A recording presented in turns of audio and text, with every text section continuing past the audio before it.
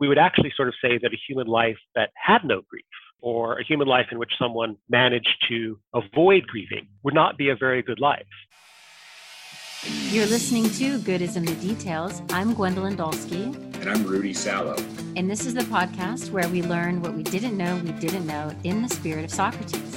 In this episode, we have author of A Philosophical Discussion About What is Grief, Professor Michael Cholbi. And in this episode, we're talking a lot about grief and grieving. And then there's some discussions and death. Yep. We start talking about philosophy of death. Rudy, turns out, has some fear of dying that we learn about. No. That's, first of all, we've always known about that. I've told the audience that for years now that I'm going to transfer into a computer and live for at least 3 million years. So, which is also a problem. That's also a problem. Problem, not problem. I don't want you to say as if it came up on this episode. This is an ongoing theme. And maybe we uncovered some of the reasons of why I might start thinking that's a ridiculous notion that I'm going to live forever. And some of the reasons why I think that way is fleshed out on this episode. Yeah. Well, I really enjoyed this episode. I had not thought about grief as a philosophical topic, but Michael really delves into why it's necessary for us to talk about it and also what philosophy has to offer the subject of grief as opposed to psychology and theology. So I was really intrigued by his take on it. It's something we will all go through. It's something that we're all aware of. But for some reason, why are you shaking your head no? I'm going to still try to transfer myself into a computer. That's why I'm waving my head. So when you say all, you mean the general all, but not including me. Well, you would experience more grieving because you would be outliving everybody else. I guess we did talk about that on this episode. Yeah, we talked about a lot. No, we did. We talked about the future of my grieving as well over the next several million years. Yes, exactly. Yeah, it's really a lovely episode. It's so insightful. And I think that it can be helpful for anybody who is going through the grieving process. But at the same time, there's some joy in learning and thinking about this subject that maybe we hadn't thought about in this way. Okay, let's talk philosophy of grief. All right, Michael, welcome to the show. I would love to know how you started this journey of writing a philosophical analysis of grief. Sure. Well, as you know, Gwendolyn, there's a course at Cal Poly Pomona on the philosophy of death and dying called Confrontations with the Reaper. I was teaching that course, or had been teaching that course for quite a long time, like 8 or 9 years. I taught it, 5 or 30 times probably. I began to notice that when a lot of philosophers of death and dying about the issues that their field raises, they think in a very first personal way, right? They ask questions like, should I fear death? Would my death be bad for me? Will I survive death? And those are all, important, interesting questions. But I began to wonder whether that's a bit almost solipsistic an approach to thinking about the significance of mortality in our lives. Most of us, well, not most of us, that's an understatement. All of us, right, confront mortality, I think, first and foremost through the deaths of others. I've often had students tell me, their first time really thinking about mortality is when they had a pet die, right? That's like often an early experience. So I began, just to explore whether philosophers had said very much about grief. And despite the fact that you would think philosophers would say something about grief, it's not really a topic that they have devoted a lot of attention to historically. It shows up a little bit, like in ancient philosophy, Stoic schools, Epicurean schools, a little bit in like Wittgenstein and Kierkegaard, but it's kind of an orphaned topic for philosophers. It felt to me like a fertile ground for exploration. And since I first started writing on this about 6 or 7 years ago, managed to get a few articles published, and I thought that there was enough there for me to put out a book that I think touches on many, though I would not dare to say all of the main philosophical questions that grief raises. So the book will now be out both in the US and the UK in January. I'm wondering if one of the reasons it hasn't been tackled by philosophers is because it's in the realm of emotion. So as opposed to other arguments where you can come to some sort of a conclusion or you can have a nice syllogism, that maybe philosophers have stayed away from it because it cannot yield that. That might have something to do with it. I do think that there's no doubt that within philosophy over the past half century in the English-speaking world, there's been a huge surge of interest in the emotions. Many more philosophers writing on the emotions since the 1960s, 1970s than we saw previously. So I think that you're right. Probably historically, it has something to do with maybe the denigration or skepticism about the emotions. And grief is also, I think, a difficult emotion to theorize about, right? It seems to be much more kind of multifaceted than an emotion that's, if you will, sort of more one-dimensional, like, fear or something like that. But I also think there's another reason that philosophers kind of in the Western tradition in particular have stayed away from it, which is that they sort of viewed it as kind of a personal failure. If you look at what a lot of ancient philosophers have said about the question, their attitude seems to have been that maybe we have to grieve, but it's kind of shameful that we have to grieve. It sort of speaks to our limitations and our sort of vulnerability to events, outside of ourselves. And if you think, as those philosophers did, that sort of the best human life is self-sufficient, right, kind of invulnerable to facts out in the world, then you're likely to see grief as kind of a marginal subject for philosophy, because you really think of it as a kind of emblem of human limitations or even human failure. Is it, as opposed to the self-sufficiency, what grief implies is, as you wrote, that it suggests a response to others that might actually be a bit more associated as a feminine trait? I'm not saying that that's right, but that grief suggests a response to others instead of self-sufficiency, and admitting that or going through that might not be terribly masculine. And is that why, maybe a reason why it's been put to the side? Even though it's a human trait, not a masculine or feminine, it's human, but it's been associated as being feminine. No, that's exactly right. Some of the philosophers that I was just referencing a moment ago, as I said, they are sort of skeptical about the significance of grief because it does speak to our interdependent vulnerability, and there are sort of roles of human virtue where we're self-sufficient and invulnerable. But it's interesting to note that some of those same philosophers express their skepticism about grief in gendered terms. I think the best example of this, to my eyes, is in Plato's Phaedo. This is the dialogue in which we are introduced to or experience, the death of Socrates. Dialogue. Socrates' followers and friends are gathered around him, and at a certain point, they're trying to keep their composure, but their sort of emotions well over as they know Socrates is going to be dying soon and so forth. And Socrates rebukes them and basically calls them a bunch of girly girls, more or less. What are you doing, all you blubbering women? So you're certainly right to think that the antipathy toward grief as a philosophical subject has a lot of connections, maybe with the sense that it is very feminine or womanly. What does philosophy have to offer where maybe psychology doesn't or theology doesn't in terms of understanding grief? That's a good question. Thank you. Well, it's a subject that's really extensively explored in other disciplines, right? I mean, there's a massive amount of literature in psychology, psychiatry, mental health on grief. It's like one of the, core subjects, in anthropology, right? Like that's one of the first things that field anthropologists often look at are rituals and beliefs surrounding grief. But I think that philosophy can do some things that these other disciplines can't. I think one thing that it can do is it can tell us how we should feel about it, or at least it should try to tell us how we should feel about it. I think grief raises questions that are profoundly ethical. I think one of the key things that I investigate in my book is what I call the paradox of grief. The idea that, on the one hand, grief is like this incredibly emotionally stressful or taxing thing. The grief that one feels at the death of one's spouse, according to some psychologists, is the most stressful event that you will undergo in your life. Right? It's the most emotionally taxing event that you'll undergo in your life. And at the same time, I think most of us, when we think about grief, we would actually sort of say that a human life that had no grief, or a human life in which someone managed to avoid grieving, would not be a very good life.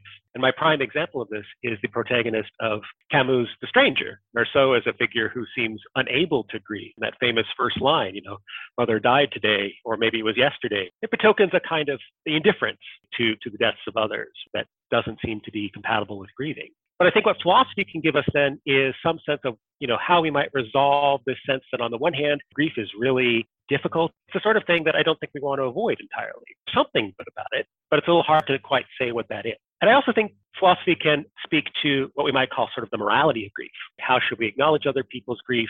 How should, for example, institutions address people's grief? For example, medicine. What are the obligations that institutions have to support people who are grieving? We saw recently in the pandemic, I think, a lot of challenges arising, right, in that area. People unable to be with their loved ones as they die, or the Zoom funeral became the norm, right? People had to grieve at a distance. Certain kinds of rituals that are common in some cultures were not really possible. So washing the corpse is something that happens in some cultures, and that really wasn't feasible, right, for pandemic deaths. So I think philosophy can speak also to the morality of grief in addition to sort of its significance to our well-being. I'm wondering if, since you mentioned Camus, something that really struck me about his work is this notion of, he says, breathing with the absurd. And if people respond to grief based on their notion of the way that the world is supposed to be ordered, but does somebody grieve differently if, let's say, somebody dies and they think they weren't supposed to? Or, for example, like if a child dies and the parent is like, but they're not supposed to, that actually that notion of an ordered world that doesn't really exist according to Camus would create more problems with understanding grief. That's an excellent observation. My general position actually about grief is that it's in part a response to the sense that our world has been upended. So the way I understand grief, we grieve those in whom we have invested what I call our practical identities. So the idea is that we have different individuals in our lives and come to play a role in different of our concerns and commitments and so on. We have spouses and siblings and parents and children and coworkers and friends and political leaders and revered artists and so forth. And we grieve these people when they die because we've invested our goals and concerns in their existence, right? Sort of they play this indispensable role in our pursuing our day-to-day lives. So in some sense, right, grief is itself, I think, a reaction to the ways in which the deaths of others sort of upend the expectations that we've created for the world. I think what you're sort of underscoring is that it's probably doubly difficult or doubly challenging when the death in question is the death of someone who, is someone we don't expect to die, right, anytime soon. And so there's sort of greater sense of upheaval, perhaps, with the grieving. There's a sense of being caught perhaps more flat-footed or unprepared. I think it's remarkable that we grieve even though we sort of know that everyone is going to die. That's one of the deep and puzzling questions that I've not yet given myself a satisfactory answer to. If we sort of know this fact about ourselves and others, why are we still sort of caught, I don't know, not quite unawares, but caught unready for their deaths?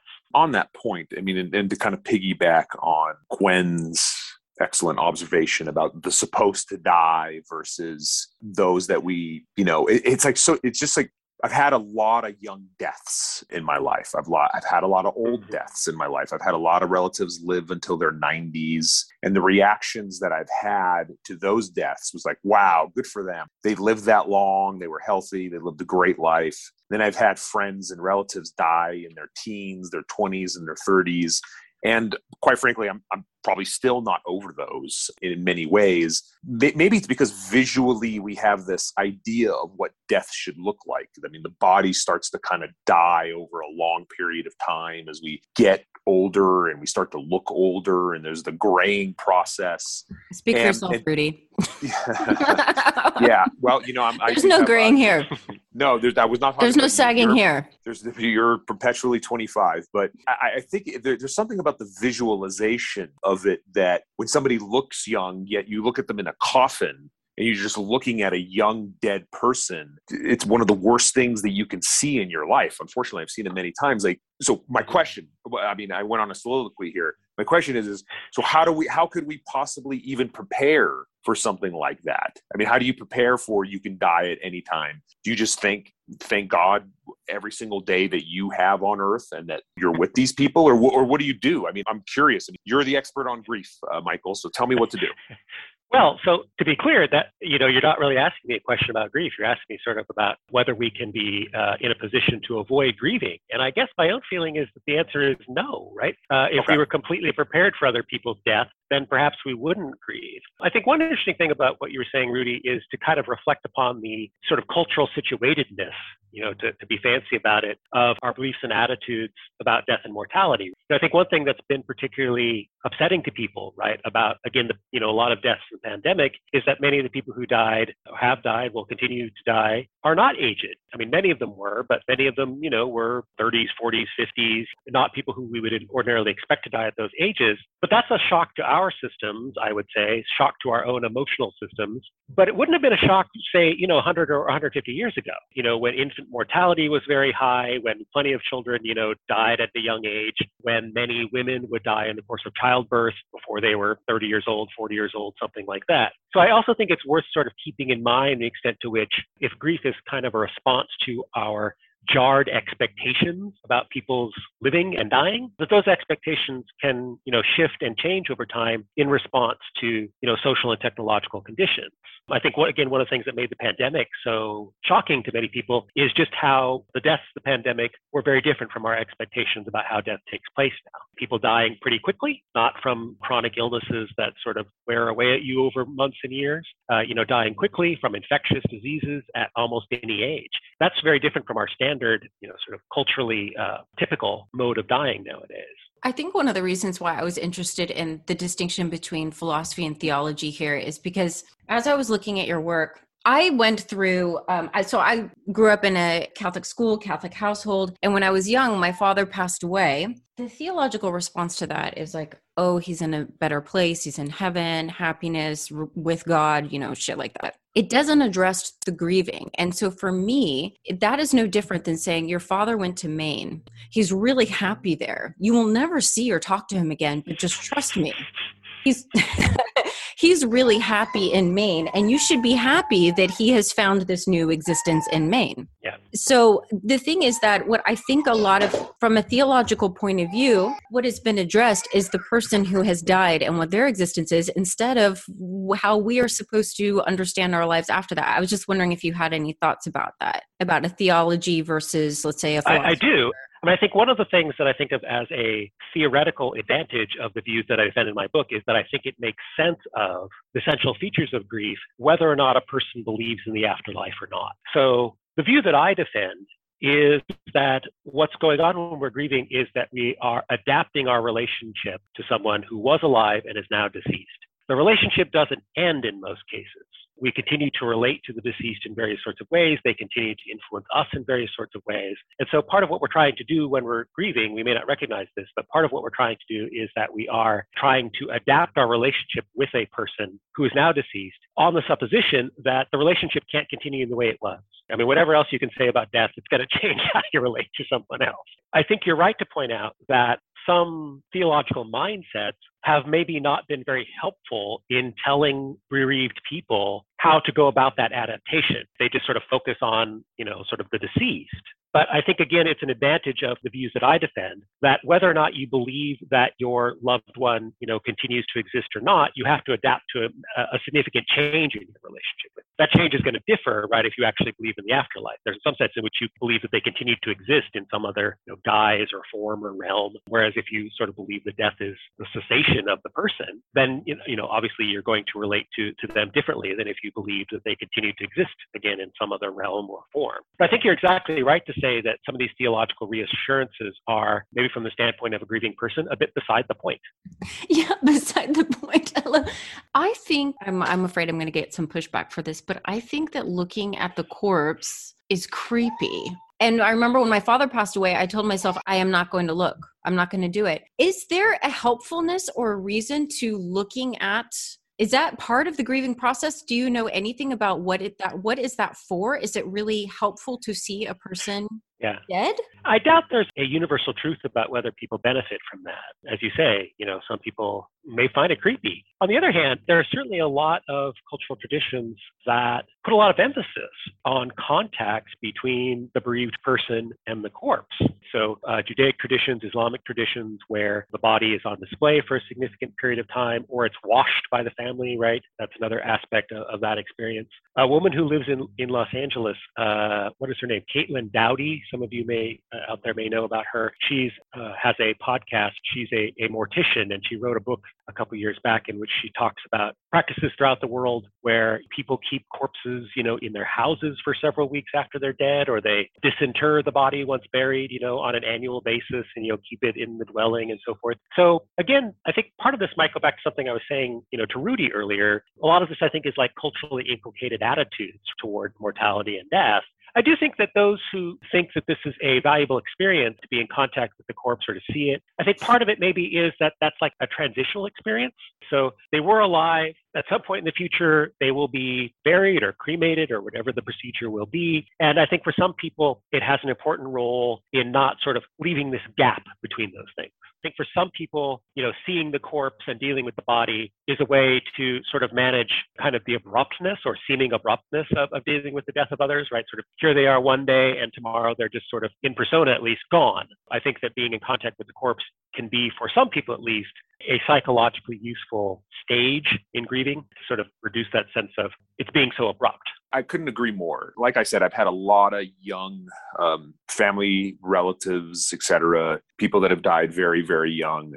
But for seeing the corpse or seeing the cremated remains in an urn and being a part of that process, there's something about in this crazy world today where you're supposed to be on 24/7 and, work-life balance, you never separate it. There is something about being able to tell people, hey, somebody really important to me died. I need time. And it's kind of crazy because people will be like, oh, okay, I will not bother you. My problems, my demands are not as important right now. You need to go through this. So there's something like it's important to go through that process because I've been through it so many times. The interesting thing is this is something that, look, I don't know if this is relevant or not, but something that I've been thinking about a lot. We have this housing crisis in California. And sometimes I drive by cemeteries, and those cemeteries are in quite frankly, prime real estate. And I kind of think about that.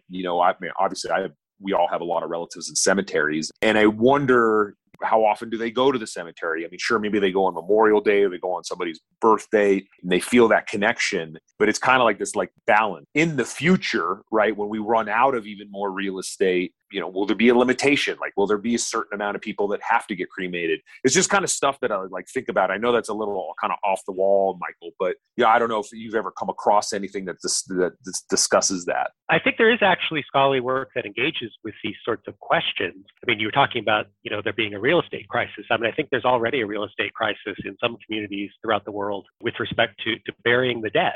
So it's become a lot more expensive to bury your loved ones. And one of the reasons it's become more expensive is that there's often not a lot of space for doing this, particularly space that's proximate to population centers. And just as some of the prime real estate in Southern California, as you say, is occupied by dead people, it's true here in Edinburgh, Scotland, too. There are very old graveyards, sitting right next to very popular restaurant districts and theater districts and so forth. And it seems to me that many cultures think of the dead as deserving kind of reverence, that we wouldn't think of destroying a graveyard or something like that. But it's become more expensive. And that's one of the factors that I think is behind the sort of steady rise in cremation as a practice, right? Certainly the United States, UK, much of Europe, cremation is becoming more and more of the norm. So, it's a resource issue. That just, I think, underlies a point that is important, which is that the dead sort of continue to make claims on us from the grave, and claiming a bit of land, claiming a bit of real estate, sort of forever and in perpetuity is a pretty big claim to make. I do wonder whether it's a claim that we will think forever and ever needs to be honored.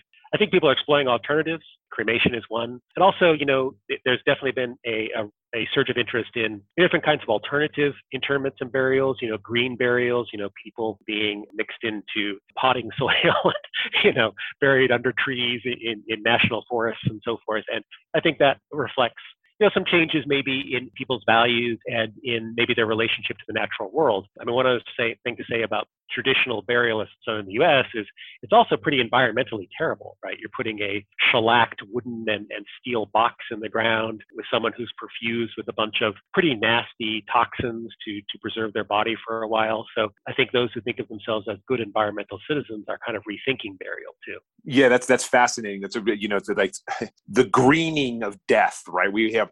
I'm a transportation person, and so I always talk about the greening of transportation and moving away from cars.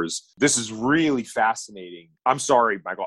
Obviously, I try to avoid grief and death. I'm not somebody that can deal with it very well. I didn't even really know that there was, already these discussions. Of course there are. Like how silly of me to think that there are not. But perhaps as we are focused more in the world on this topic, it'll become to the forefront. And maybe maybe this is a topic that, that we all need to start talking about with our wives and our parents and sooner rather than later. It's really making me rethink a lot of things about, planning for the inevitable. I mean, I personally, Michael, if you've ever listened to any of these shows, by the way, I don't plan to die. I'm planning Rudy's to afraid of transfer. death. I'm Rudy's very, afraid. He thinks very, he's going to put his mind in a very, computer very and live afraid. forever. And I'm going to live forever. Rudy, Okay, you're going to stay nobody 25 wants forever. to live forever. I want to You live would forever. outlive everybody, and you would experience It's- more grief. That's you know what? Yeah, maybe that is. You know what? But what do you mean, maybe? it's a If topic you're the for only another one show. who's living, okay. But Topic for another show. One of the I classic told Rudy, questions in the philosophy of death and dying, whether immortality would be good for us, and whether it'd be good for us if it were the province of only us and not others, right? That children's book Tuck Everlasting is about that. You've got this small group of kids a family that are immortal and the rest of the world isn't, and it's a rough world. But I mean, people are definitely, I think, I hate to use the corporate speak, but they're definitely innovating around death and interment these days, right? I mean, there's the greening stuff, more people wanting to be tossed into the ocean, burial in the ocean. And one of the more interesting ones is, I think there's a company in New Hampshire or something that will cremate you and then mix your ashes into fireworks. At some point, you could be shot in there and explode on the 4th of July or something. Rudy's a lawyer. Rudy, you can put that in writing, okay? That's what I want. I want fireworks. I want to be a firework. Listen. I mean, if you could ever progress past the age of 25, I mean, yes, you should go out with a bang. You're going to stay 25. I'm going to live forever. Yes. No, I know this sounds silly, Michael, but this topic, this show is something, look, I'm immature when it comes to facing death. And I don't know if anything's ever going to prepare me for it. Perhaps your book will. I don't know what the answer is. Something needs to happen. No, I don't want anything to happen. Dear God, no, please do not strike me down or anything like that. Don't do that. But I mean, I do need to start dealing with this. So I struggle with this. And what's crazy about it is, if I'm gone, I'm not going to grieve. I guess I'm so worried about the world going on without me. Does that make sense to anybody? That was a joke, Gwen. That was supposed to.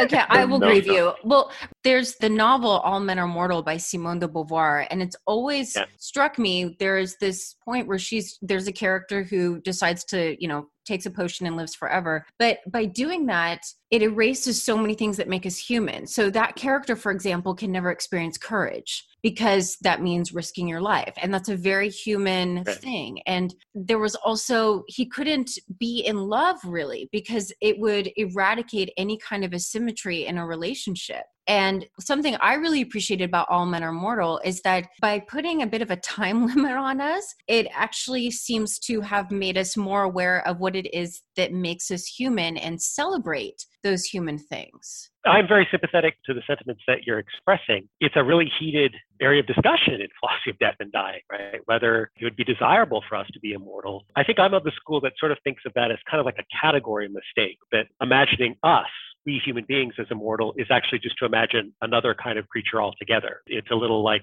would it be good for a frog to go to college, or, an ant to run for president or something? I mean, it's in some sense almost a nonsensical question. So, I think you're right to say that our finitude and the fact of our mortality is a cornerstone feature, I would say, of human life, right? I mean, there are people who work on this subject in psychology, the so-called terror management theorists. I don't know if you've heard about those folks, but they basically think that almost all of human culture can be understood as an attempt to grapple with mortality.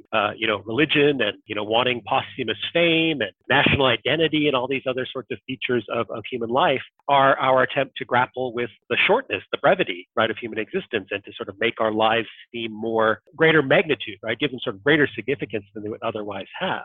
I guess I would say, Rudy, is if you have the opportunity to enroll at the University of Edinburgh, I'm teaching philosophy of death and dying next semester. And, these are many of the questions that we wrestle with. Just what should we think about this fact that we're mortal? I think one of the things that is challenging there is just that maybe we don't give ourselves enough options in terms of thinking about how to relate to it. I think the question people often pose to themselves is, does it make sense to fear death? I think one of the things that maybe makes that question not as helpful as it could be is that we haven't really considered what some other options might be besides fear. If not fear, then what? Well, okay. So to be fair, yeah, if you offer your class online for Zoom, I will sign up for a degree at the University of Edinburgh. But wait a minute. Okay, wait, hold on.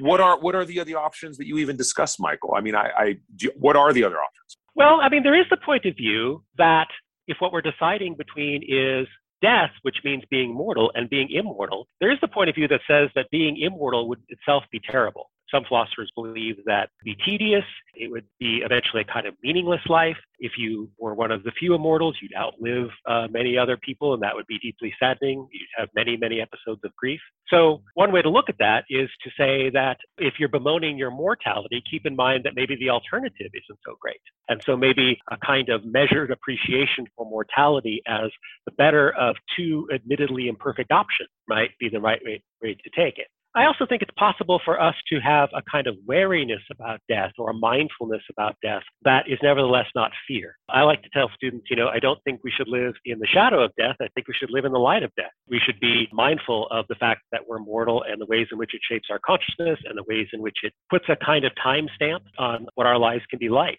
And I don't think that necessarily means that we have to live with fear. And of course, there's also the old, Epicurean point of view, which simply says, what are you afraid of, Rudy? It probably won't be a state that you will undergo, right? It's simply a state in which you are not. It's difficult to understand such a state, difficult to conceptualize it. A world, as you were saying, that doesn't contain you, but it's not a world that's bad for you, according to the Epicurean. It's just a world without you. And of course, there was a world without you. I mean, your parents know about it. It was the world before you existed. Yeah, well, that concept is, I'm not smart.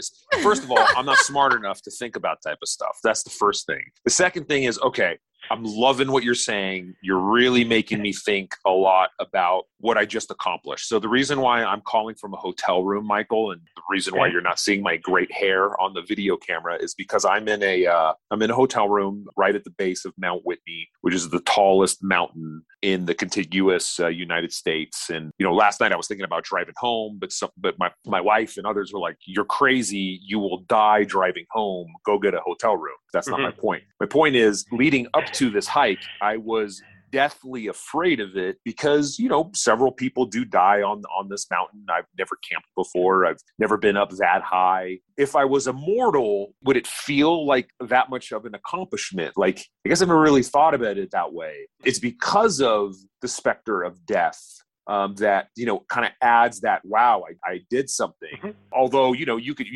perhaps you can get injured and be immortal, and maybe that would be like the worst thing ever, if you could move or something, but that's a whole other topic. But I see your point. Without death, things like that really don't mean that much, right? Is that what you're saying? I'm not sure whether I'm going to sign on the dotted line on those particular positions, but I will say that it's a pretty common position in philosophy to believe that death is a kind of framework for human existence, right? It provides a kind of background framework for almost everything that we do.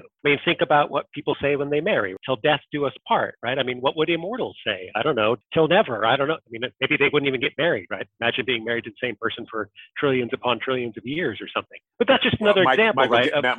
Michael, we actually talked about that on an episode, but we literally talked about that very topic. Sorry to interrupt, but just go on. I'm sorry. No, but I think that's just a really good example of the ways in which our mortality does seem to serve as this kind of background ethical frame for our personal choices, for how we organize our societies. We think of extending, people's lifespans, right? How a society having a longer lifespan, we think of that as a good thing. We sort of allowed people to evade death a bit longer. Probably you've seen that because of COVID over the last 2 years, these are the first 2 years, and I can't remember, 75 or something like that, when median lifespan in the United States actually declined. But we do live with some tacit understanding of the fact that we're mortal. And I don't think we have a choice but to live with that tacit understanding, right? We've got to, I think, adopt some stance toward it. And I think one of the difficulties, again, that we face maybe is that in the wider culture, maybe culture outside of, the work that I do in philosophy, for example, people just don't entertain many possibilities besides sort of like, I don't know, fear and blithe indifference. But surely there's got to be a lot of other options besides those two. A sort of, determined, resignation, I think, is one possibility, right? To sort of say, I know that this finite existence is finite and I won't be able to milk it forever, but doggone it, I'm going to absolutely make the most of it. I think that's a plausible and somewhat admirable attitude. I think, an attitude that says that the important thing is perhaps appreciate the existence we've got, to not try to make it necessarily the most accomplished or the most monumental or heroic, but simply to appreciate ordinary things in life. That's another point of view that I can appreciate. But yeah, I think in the background of a lot of what human beings do individually and socially is an awareness of our mortality. I mean, other animals die, but I think it's debatable that they know that they do, whereas we learn early on in life that we do. And I don't think we forget. We ignore it sometimes, but I don't think we actually forget. Given the cultural differences around the world, is there some universal when it comes to it? And is there such a thing as a right or a wrong way to grieve?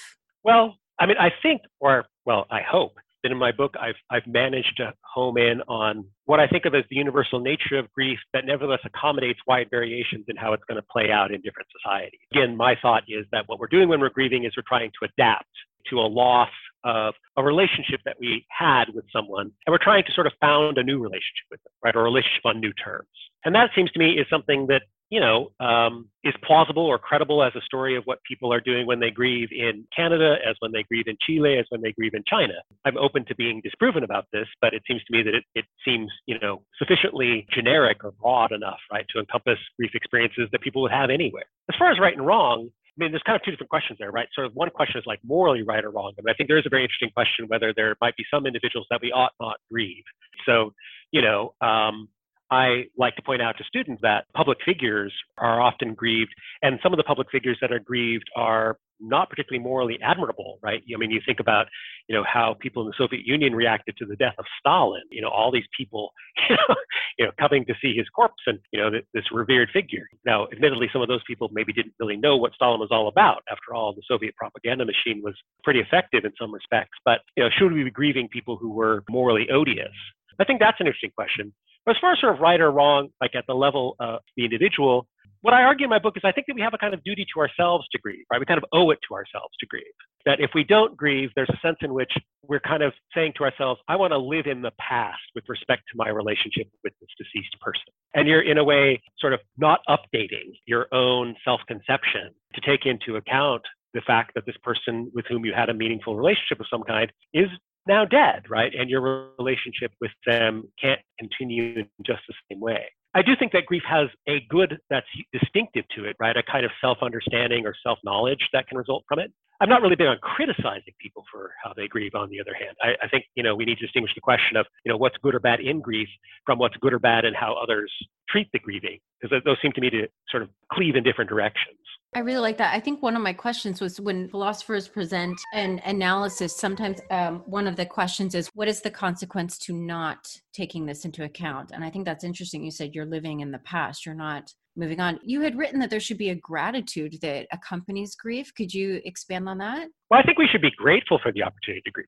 I mean, it seems to me that one of the mistakes that we can sometimes make, because grief is, as I was saying earlier in our conversation, emotionally arduous and taxing, I think we can sometimes mistake grief for what grief is a response to. Grief is a good thing. Grief is a tool that allows us to figure out how to continue our lives, given that something or someone rather on whom we were perhaps dependent in some way, well, we can't depend upon them in just that same way. They can't play the same role in our lives that they did before.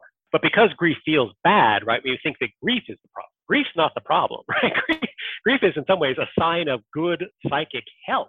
A person who didn't respond to the significant losses that people ordinarily grieve would, I think, if you will, have sort of an emotionally defective immune system, right? They're not responding to the reality in the right sort of way. So I think that we should be grateful that we have grief. It's a tool to allow us to continue to live our lives in light of the fact that other people are mortal. This doesn't mean that it always leads us to where we might want to take us. I think some people just live maybe long periods of their life with what we might call unresolved grieving. I think that does happen. But there, I'm not sure grief is the problem. It's really that, again, it's a tool. And one of the things that I hope that people could get from my book and maybe from other intellectual resources and maybe from therapists and so on are ways of figuring out how to put that grief to use. That's really good. A tool. It's not the problem, but that's why we want to avoid it. I really like that. Rudy, do you have any more questions? Are you still afraid of death, or how are we doing? I feel like I need to, on this long drive back to Los Angeles through the desert, I'm definitely going to be thinking a lot about this. This has been very, very, very helpful. I mean, it's like basically without death, is there, and the possibility of it, what meaning is there to life? I know grief is the topic, and how we deal with grief is one of the primary things that Michael teaches about. And I mean, I think underlying grief, I don't think you can divorce death from that, because, Sure. Death of a relationship. And even if the person is still alive, you're going to grieve the death of that relationship. And it's just, there's just a lot to think about and unpack here. I think this was really, really helpful for me personally. So I'm hopeful that others will get a lot out of it too. I mean, so Michael, seriously, thank you for focusing on this. Thank you for the book. Thank you for being able to talk about this in as about as objective way as humanly possible, because I think we all need this. I appreciate that. I think it's possible for philosophy to be hard-headed but warm-hearted, to apply serious intellectual tools to things that, as Gwendolyn was mentioning early in the conversation, maybe feel a bit emotionally squishy to people. But I think philosophy has something to provide there. So I appreciate those comments. And I think, Rudy, in terms of, apprehension about death, if I can give some reassurance or solace, the cover art for my book is by a Japanese artist named Motoi Yamamoto. And he creates these installations that were kind of inspired by his own sister's death from cancer in her 20s. And they're installations where he makes these complex sort of grid or maze-like patterns. He makes them out of salt. Once the installation is done at a museum, he invites people to come to the museum and take the salt and throw it into the sea. And so I think if you're worried about death, Rudy, one perhaps source of solace is to remind yourself and others you encounter that, in some sense, we all go back to the sea, right? We all sort of, end up back where humanity started. That's a lovely vision of what ultimately our fate is, I think. Yeah, now I want to get transferred to a computer. Yeah, when you put it that way, Michael, I think you know what? I'm calling my computer technician. Damn, I made it worse. I made it worse. Yeah, this is going to be a long, depressing drive through the desert. Thank you, Michael. I appreciate that. I aim to please. Michael, what is your Twitter handle? So people can it's at Michael Cholby, no spaces, capital M, capital C, no spaces. Okay, and then I'll link your website. Where is your book available? If you just Google the title, which is Grief, a Philosophical Guide, you should find it on the Princeton University Press website. I think you should be able to actually get the electronic text very, very soon, like in the next, several weeks, but then actual paper versions in January. So yeah, something to come out of the holidays with. That's perfect. All right, Michael, thank you so much. It's dark. It's very, very dark, Michael. Thank you, Michael. Really, seriously, I'm going to get a copy of this book, and I'm going to curl up, and hopefully it'll make me feel better, not worse. I'd like to think so. I believe it will. Thank you very much. Bye-bye. Thank you so much for listening, and please check out our show notes so that you can learn more about Michael's work. And we also have our Patreon link there. If you'd like to support the show, go to patreon.com/goodisinthedetails. And if you're listening on Apple Podcasts and you're enjoying the show, please scroll down to the bottom and hit that 5-star review. If you would like to sponsor a show, or if you have any questions, we're at goodisinthedetailspod@gmail.com. And we're also on Instagram and Facebook, Good Is in the Details Pod. Okay, until next time, bye. Or... Are you done?